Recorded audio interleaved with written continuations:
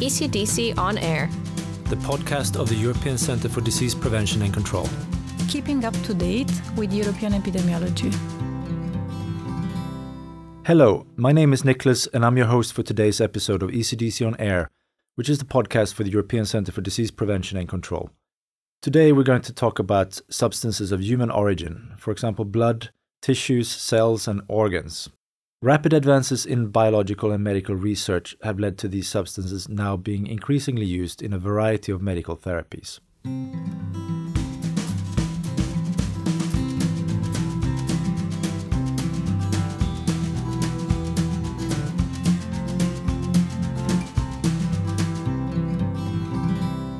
With me here in the studio, I have not only one, but three experts working on this topic at ECDC. So could you start off, each one of you, just to present yourselves and say a few words about what you do?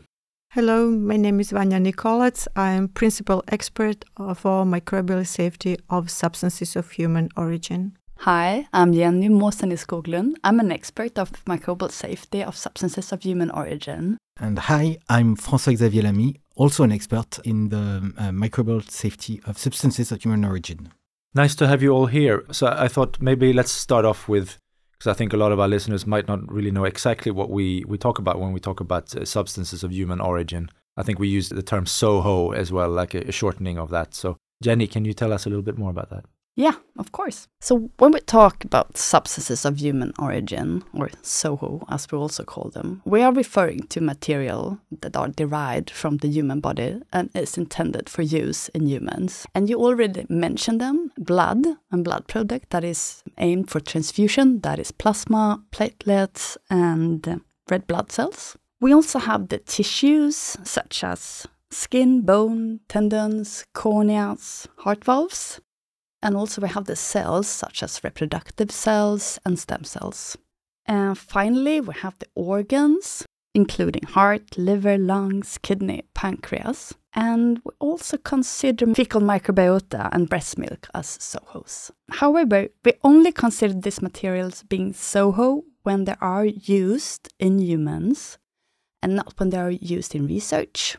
And blood sample taken from you for diagnostic purpose is also not considered to be SOHO. So as you can hear, there are a wide range of applications and the value to healthcare and the individual patient is enormous.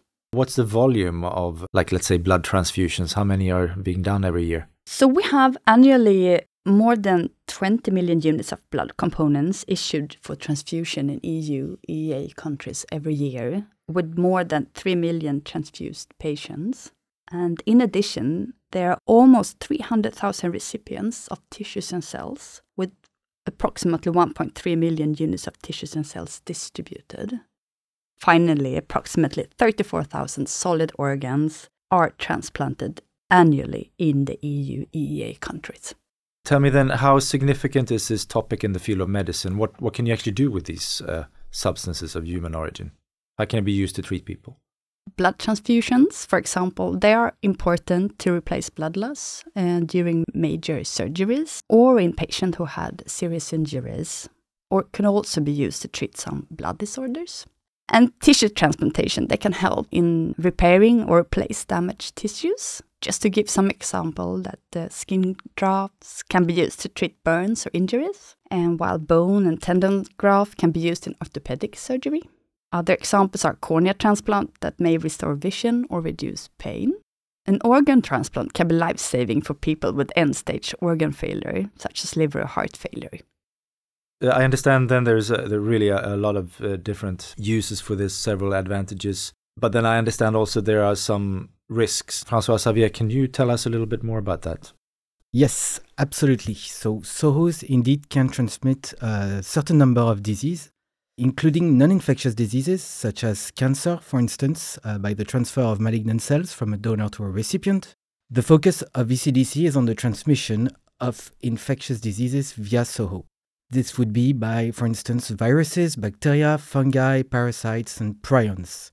So this transmission can occur through transfusion or transplantation or application of any SOHO. So generally, we consider that SOHOs can transmit all microbes that are found in the bloodstream. Most notable examples of this are, for instance, the HIV or hepatitis B and C viruses, But of course, there could be more specific infections on specific tissues depending on the tissue type. For example, contaminated skin grafts could transmit bacterial infections.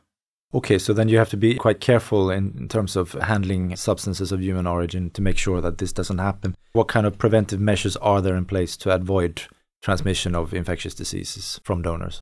Special care needs to be taken to prevent transmission of diseases. This can be done through different means, but the most important ones are really the donor assessment, first of all. So potential donors, irrespective of the SOHO, are carefully assessed and interviewed by medical staff to obtain more information about their health, their lifestyle, their travel history, medical history, and so on. And this will help determine their eligibility to donate. Of course, for deceased donors, such as is the case for organ donors, it is the family who is interviewed. So based on this interview, donors presenting a significant risk for infectious diseases are temporarily or permanently deferred from donating. Another element to these preventive measures are the laboratory test screenings. So potential donors undergo laboratory test screenings for infectious diseases, such as, again, we talked about HIV and hepatitis B and C viruses. But of course, other microbes are also tested depending on the local situation and the donor profile. However, it is important to note that it is not possible to test for all microbes, which is why the previous step on donor assessment is so important. Of course, donors who test positive with these laboratory tests are then excluded from donation, except in some cases. Exceptions, for instance, may apply for life-saving therapy such as organ transplants. And the performance of these preventive measures, as you understood, are very important, is carefully monitored by regulatory bodies in EU member states. Yeah, so I wanted to ask you a little bit about that then, the regulatory bodies, the legislation around this. I understand there is a framework for this at EU level, right? That's correct, yes. There are actually several sets of legislation in place that really aim to ensure that the safety and quality of SOHO is maintained at EU level. And there are broadly two different sets of legislative pieces. First of all, there are 3 sets of directives, so one covering tissues and cells, one covering blood, and one covering organs. So these directives are very technical and describe the standards for safety and quality of substances of human origin. But we can also consider the ECDC regulation, describing the ECDC mandate as also directing what needs to be done in the field of prevention of transmission of infectious diseases via SOHO. So the new mandate, which was published late in last year, now explicitly mentions SOHO as an area of interest for ECDC. And one of the key components of our activities, for instance, is to establish a network of experts for substances of human origin. This legislative text also describes the activities that ECDC needs to conduct, such as the development of guidelines for the safety of SOHO, as well as covering substances of human origin in the publication of timely rapid risk assessments for specific risks. So, of course, these legislations have a significant impact on the lives of EU citizens, like for recipients, because they ensure the safety of these products. But this legislation also has an impact on citizens as donors, because the directives in particular aim to ensure that donors are adequately protected and informed about the donation process. Turning to you, Vanja, a little bit, can you tell us about the surveillance systems that are in place? Yeah, the surveillance system is really one of the major milestones of safety of SOHOs. And as we heard, the field by itself is quite complex, so the surveillance system is also quite complex. And we have 2 levels. We have national level and EU level, comprising, simply said, of 2 systems.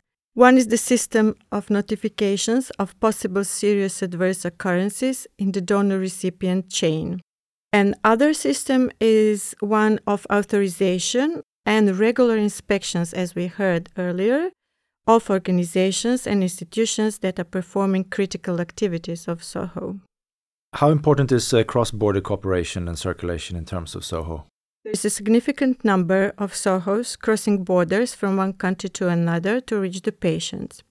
Those are predominantly hematopoietic stem cells, but also can be organs and other SOHOs. And there are the patients who are traveling abroad to receive different health treatments that apply SOHOs. That makes cross-border cooperation a very important factor in the safety of the SOHOs.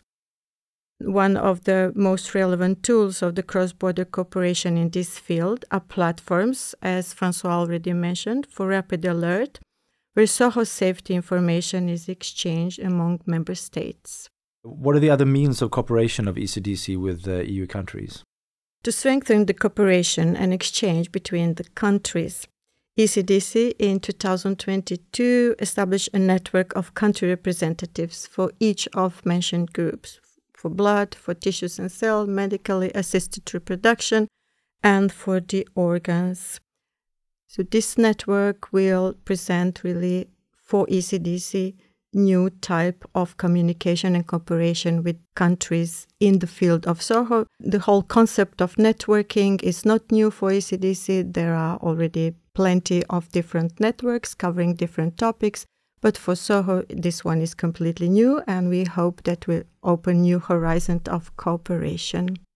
Tell me then a little bit more about your work. I mean, you are here, the three of you constitute the SOHO team at ECDC. What are the main priorities of the team? Well, as one of our priorities, we are starting to work with our newly established network. We had our first meeting before Christmas, and we are continuing the work with the meeting this year with smaller groups for the different groups from SOHO. The aim of this meeting is to exchange best practice and experience between the member states and also set priorities for the work within the network. Another priority is the development of guidelines on quality and safety for donor selection and testing to prevent donor-derived communicable diseases. Those guidelines will be available to all member states, and with that we aim to harmonize the safety of SOHO in all EU and EEA countries. Okay, great. That's all the questions I have for you this time. Thanks to all three of you for coming to us here on ECDC On Air. Thank you. Thank you For inviting us. Yes, thank you for having us.